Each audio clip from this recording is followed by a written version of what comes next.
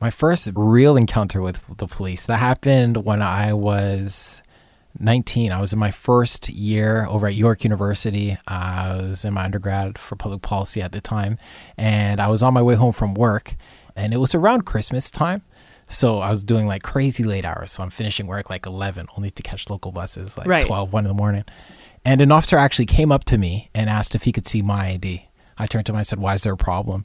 And then an officer next to him actually tackled me to the ground. I got thrown in the back of a police car. I was searched the whole nine. And then I was let go without any reasons whatsoever. They didn't even say that you matched a suspect in the area or anything like that. It was just... Actually, what they said was I looked lost. Oh, fuck. Okay. So they just tackle lost people now? Like that's showing for hospitality? Like that was their excuse? I guess it's like the easiest answer, yeah.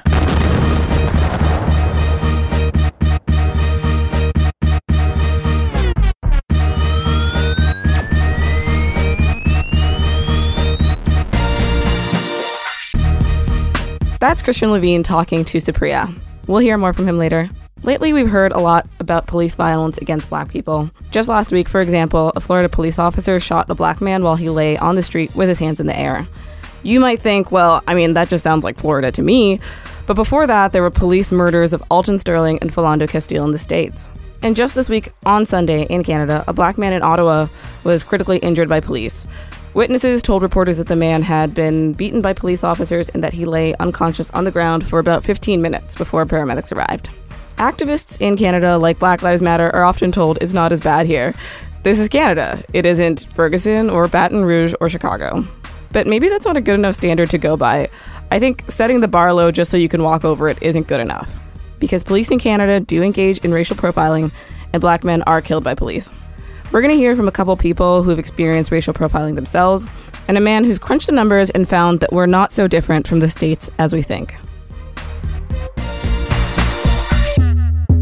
I'm Vicky Mochama. Supriya is away this week. This is Canadaland Commons. This episode of Canadaland Commons is brought to you by BarkBox. Every month, BarkBox picks the best all-natural treats and innovative toys to match your dog's unique needs, whether it has allergies, is a heavy chewer, or just your average pup.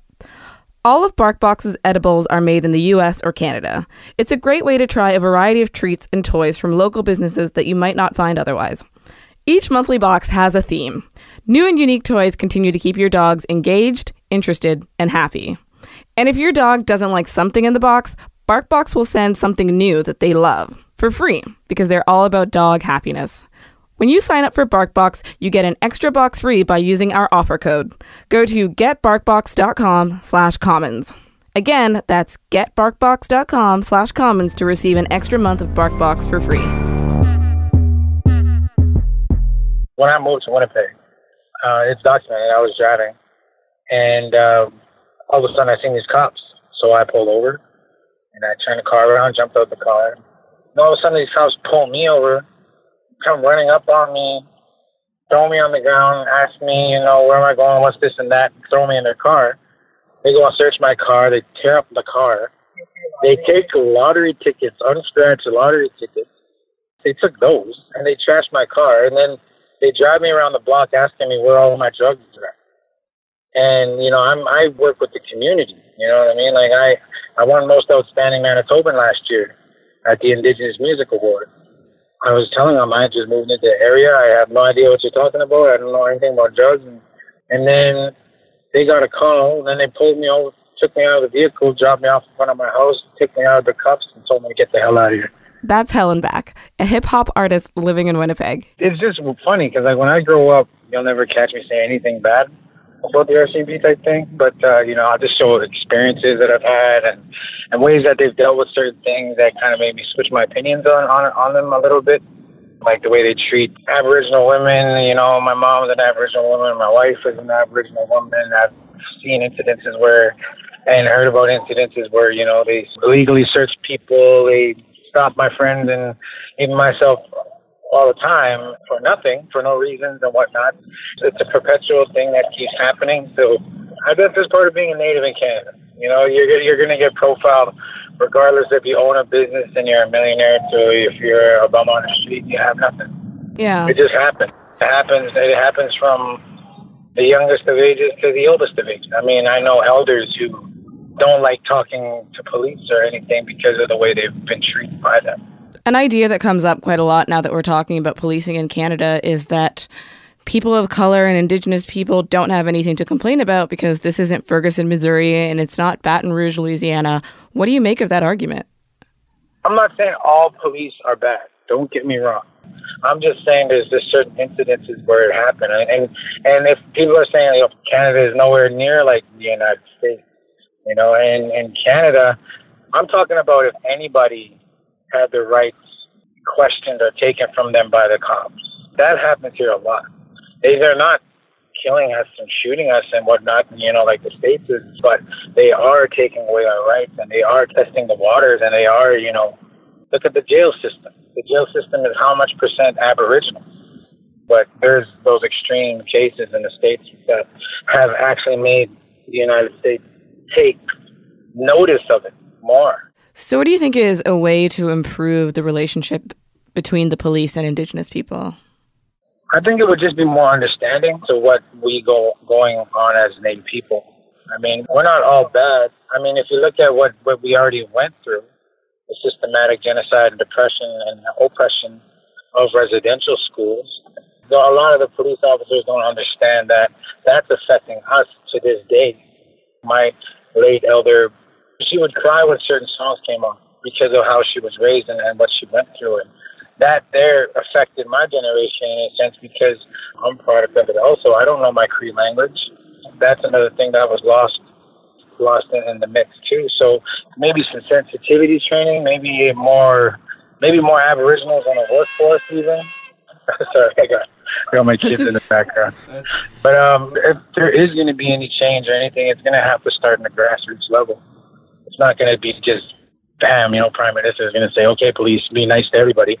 They're supposed to be nice to us. They're supposed to be happy to serve us and make us feel like regular citizens. They're paid by the taxes that they say we don't pay, but I know I fucking pay taxes every year, you know what I'm saying? So, like, they're paid by that kind of shit. They're supposed to be the smiling face. So if they're supposed to be smiling faces, why, when I drive by them, I even turn down my own radio and I tell people in the vehicle to shut up, and I have no criers. I have nothing. It's because it's just normal. Can you tell us if you've put these experiences with police officers in your music? There's this one song I did. It's called "Caught Up." It made some slight burn around like my friends and people in my circle, but I never really released it. It's based around the mind state of a Native when he gets pulled over by a cop. During the song, it talks about how, you know, they're pulling me over for what? What did I do? Then it goes from pulling me over to taking me out of the car, pulling the guns on me, and then I end up waking up in a ditch on the outskirts of the town. No teeth in my mouth, beat up, no shoes and stuff like that. These are all stories that I've heard. That stuff happens. To the point where they call it Starlight Tours. People know what Starlight Tours are. What's a Starlight Tour?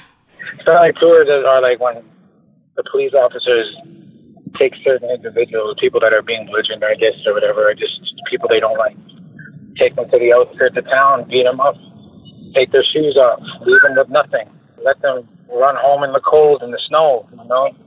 Those have happened before. Those are reported cases of those things happening. Shit, man. Please, I don't wanna get caught up. If he runs my name, I might get locked up. I don't wanna be the next rapper on stuck. So could you please let me slide, Jesus, please? I got a son and family. Now why the hell you wanna go and stop on me? Get out the what? Is you kidding me? I know the setup, Lord forgive. Now why you looking at me funny? My plates check out. My weed is ashed out and the windows roll down. Scramble to get my head straight. Now I don't need no damn cop thinking that I'm holding too much damn weight. Driver's license and registration, it's all there. I just came from dropping my mom's at church, I swear. Ain't no heat in the whip, no need to trip. Dude asked me what was good and who I was rolling with. I told him just drop moms and chill himself. He asked why I did not have on my seatbelt. I took it off right in front of your eyes. He stepped back and looked at me like as if I was lying. So now I know it's on. He's copping attitude, and I've seen many cops throw punches attitude. That was Caught Up, an unreleased song by Hellenbach. So Starlight Tours, racial profiling, and arbitrary stops. All of this is happening in Canada. But still, some people will say it's not as bad here as it is in the US. Akwasi Owusu-Bempah is a sociology professor at the University of Toronto who studies race in the criminal justice system. His research found that the two countries are actually a lot alike. So just as we were heading into the studio this morning, we heard news that a black man in Ottawa had been arrested and critically injured by police. How do stories like this affect your work? One of the things that stories like this do is bring the work that I've been doing for the last decade and people here in Canada and the U.S. have been doing for decades to the forefront of our consciousness. It's not like these beatings of minority citizens or the use of force wasn't present before, but I think now with video cameras on phones and heightened awareness to these kinds of issues, they're just being made much more public than they ever were before. And so that gives me some kind of promise that we might be able to start dealing with these in a manner that we should. Tell us a bit more about your work. What do you research? My work sits mostly at the intersections of race, crime, and criminal justice.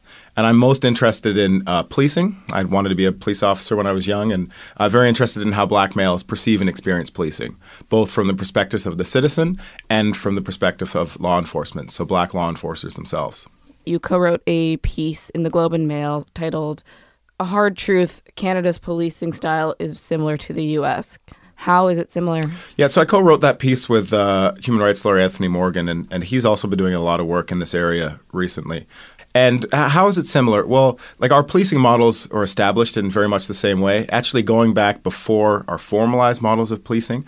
If you look in the United States, law enforcement was originally to control first captive and then freed slave populations. So policing was used as a form of racialized control. Here in Canada, the Northwest Mounted Police, our first formalized police service, was set up to kind of oversee the expansion and to calm the West before business moved that way. And so, of course, we had racialized policing there because it was Aboriginal groups that they were coming into contact with. So we've got a history of racialized policing. And then our police services are also built on the London Met Police model, so the Pelion model of policing. They're paramilitary. We have armed officers. And so that's the background. Now, today, we can compare, for example, Toronto and Chicago, very similar sized cities. Now, of course, they got very different demographics and politics and histories. But surprisingly enough, we see policing practices in both these cities that are much more similar than we'd expect, given the huge difference in crime problems that Chicago experiences compared with Toronto. So we've had all this discussion about carding recently. Chicago uses the exact same term. They card.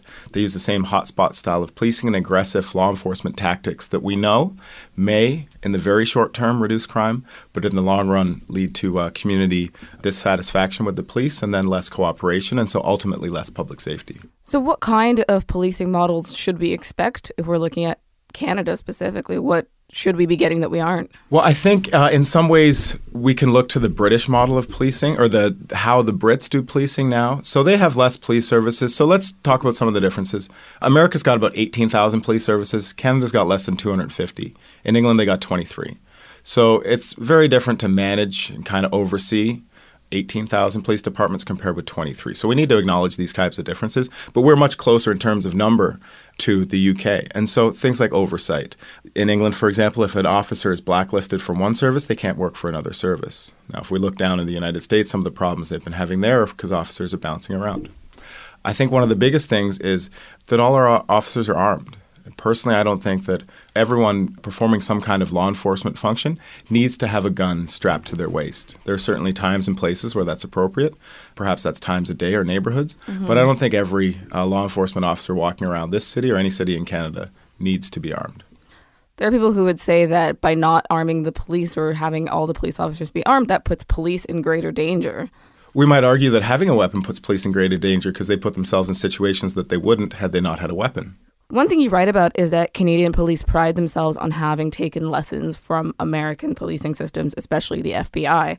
What effect does that have on how they police minority populations? So one of the things that I think that does, and we see this in a number of different ways, one of my colleagues would always talk about after the spike in gun violence in 2005 and 2006, we'd be bringing police leaders up from the United States to tell us how to reduce crime in our neighborhoods.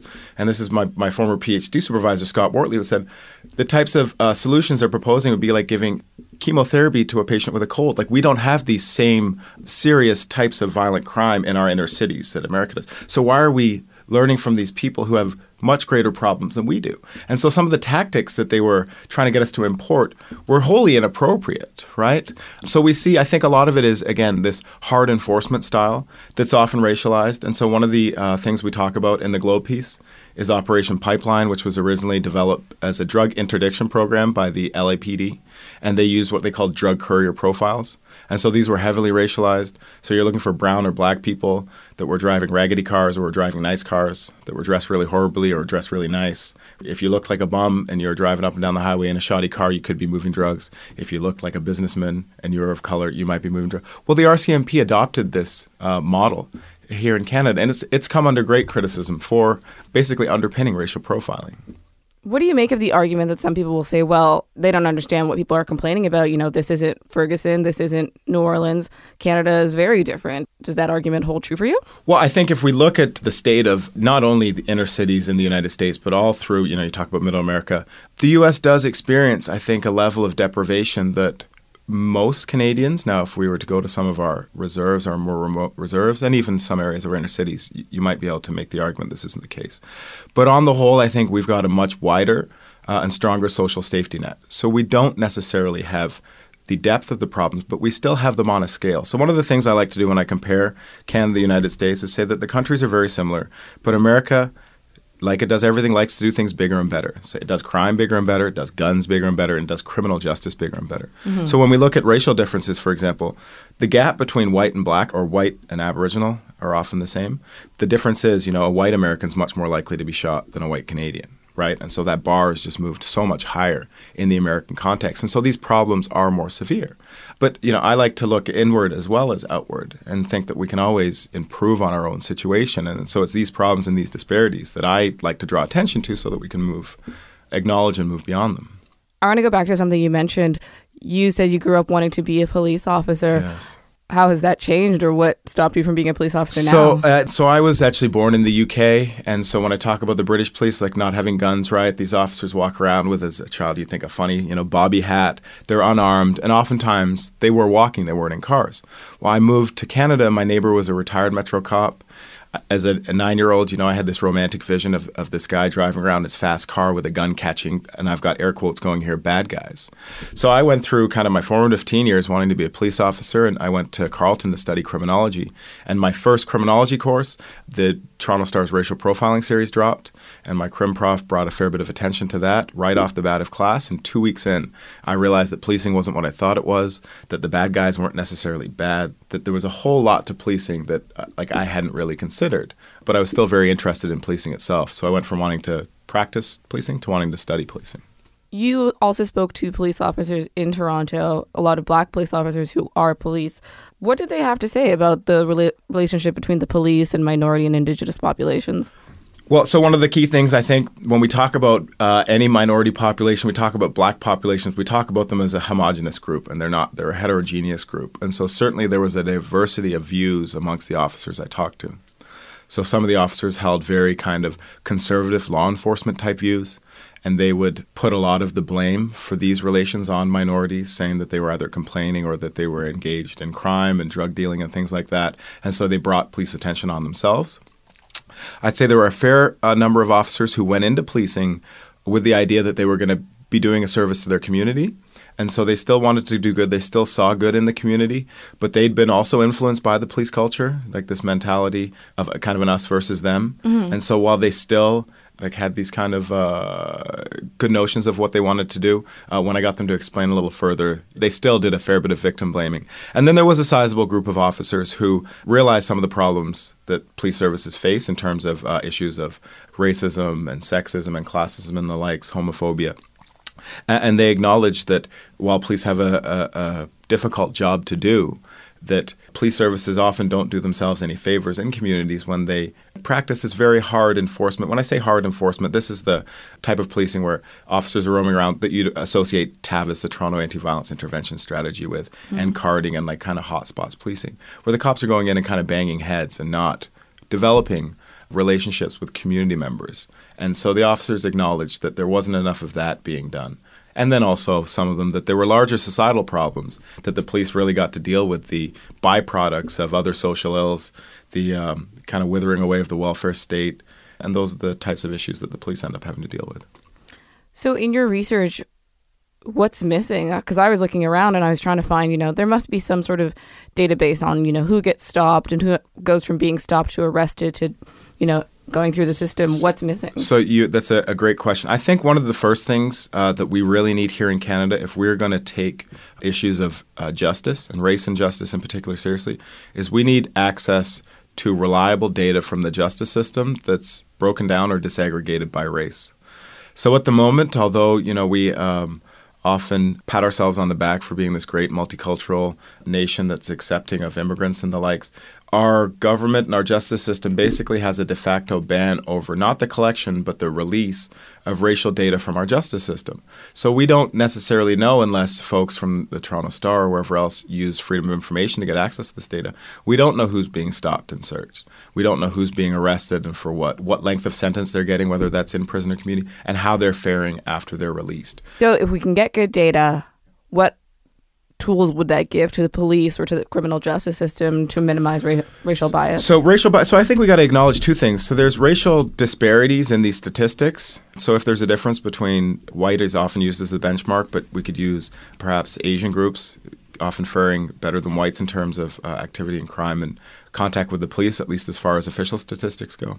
So this data would allow us to determine levels of disparity. And disparity doesn't always mean that there's discrimination in the justice system. Because we know that there's discrimination and marginalization and the likes in other areas of society, so in education and employment, we know that Black and Aboriginal kids are less likely to graduate from school, less likely to get a good job, and the likes. They're more likely to come into contact with the justice system because they live in social circumstances that would dictate that. So this data would enable us to identify these points where we have problems, right? So I would argue not only for the justice system, but for earlier parts in our kind of social structure. But we can identify, is it a matter of disparities and stops? Or are people being stopped at the same rate and just dealt with differently after the stop? Or is it once someone's been arrested, charged, and then they're being sentenced? We know that people aren't stopped at the same rate. But hypothetically, if they were charged and processed through the courts, is it a matter of difference in the courts? Is it judges sentencing differently? Or is it juries? Or is it once we get to corrections and classification? Or is it parole decisions on the back end? We don't know if there are. We know some of the points where there are issues, but we really don't know how these things look throughout our justice system because we don't have access to this data. Who does have access to this data? Is it collected at all? So certainly the police and the courts collect a lot. The police and corrections, pardon me. So the police in our jail and prison systems collect a lot of race-based data. And myself and other organizations often use freedom of information to get access to that data. The courts actually don't collect nearly as much data as they could. And I did a study with a colleague, Paul Miller from Nipissing, and as well as some work for Public Safety Canada. And in speaking to justice officials on this, especially those folks at StatsCan, it looks like the systems are really in place to have not only kind of systematic data collection, but also have them linked. Hypothetically, they could be linked through the different facets of the justice system. They might need some kind of modernization in terms of software and the likes, but the capacity to collect this data is certainly there. It's more the will to do it. So then it seems like what ends up happening is a lot of anecdotal stories get shared. Every young Black man I know has particular significant story, each of them varying in drama or, the extent to which it ended up down the criminal pipeline. But then these stories are shared within the community, then become largely invisible to white Canadians. How do we bridge these gaps? One of the big problems we have is because we're exposed to so much American media, and the Americans aren't at all afraid of releasing this data, that our views get heavily tainted by theirs. So we certainly have personal and vicarious experiences amongst community that, as you mentioned, until someone like Jim Rankin or Desmond Cole comes along and writes on these, aren't necessarily known by wider society.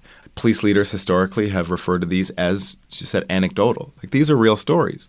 Mm-hmm. When the chief of the Peel Police uses one instance of carding having solved a pretty serious crime to suggest that they need to card, but then won't accept the testimony of citizens in their treatment, we've got a bit of a problem there. But it is viewed as anecdotal rather than a systemic problem.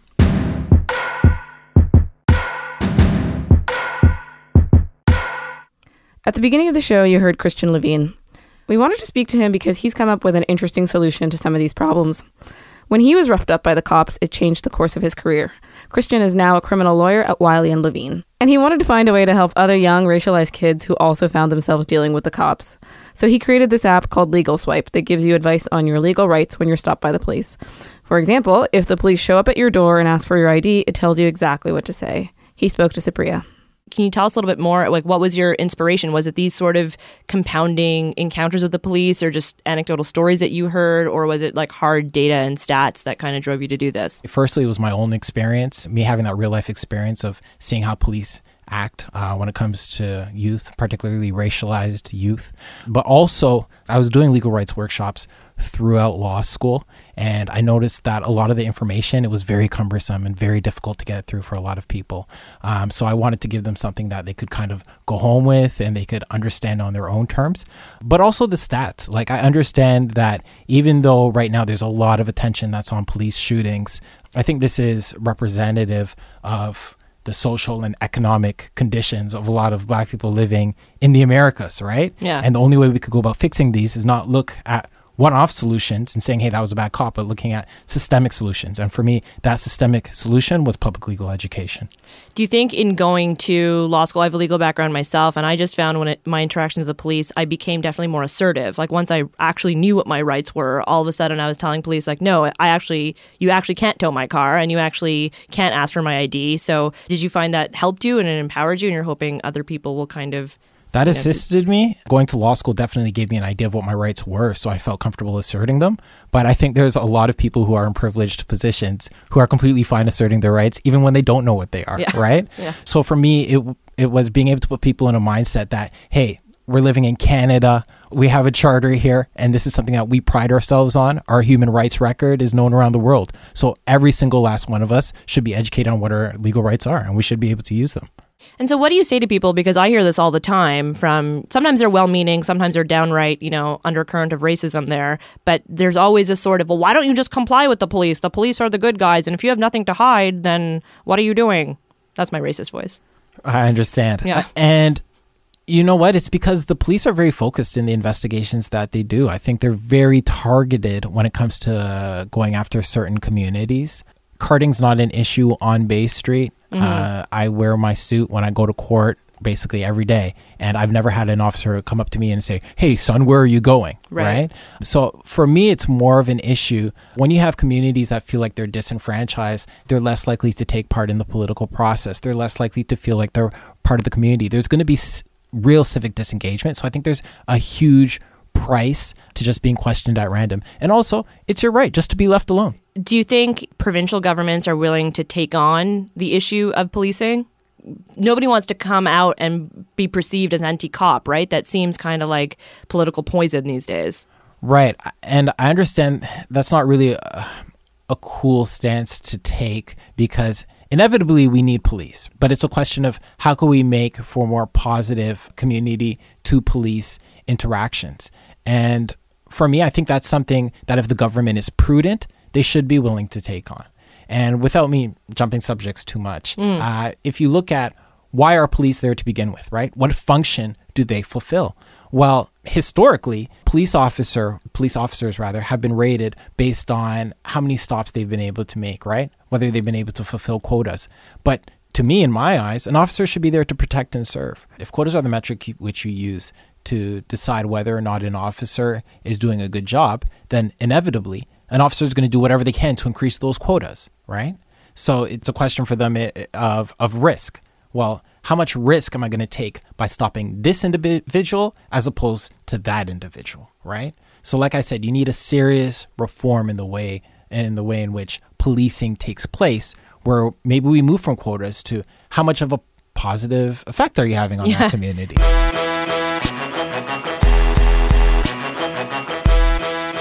That's our show for this week. Follow us on Twitter or Facebook. Find us at Canadaland Commons. Our producer is Kevin Sexton. Our music was by Nathan Burley. You also heard a clip from an unreleased song by Helen Back called Caught Up. Visit us at CanadaLandShow.com. If you want to chat with us, email Vicky@CanadaLandShow.com, or you can reach Supriya, also Supriya@CanadaLandShow.com. The next episode of Shortcuts comes out on Thursday. Commons is bi-weekly for the rest of the summer. If you like the show, please support us. Go to patreon.com/CanadaLand.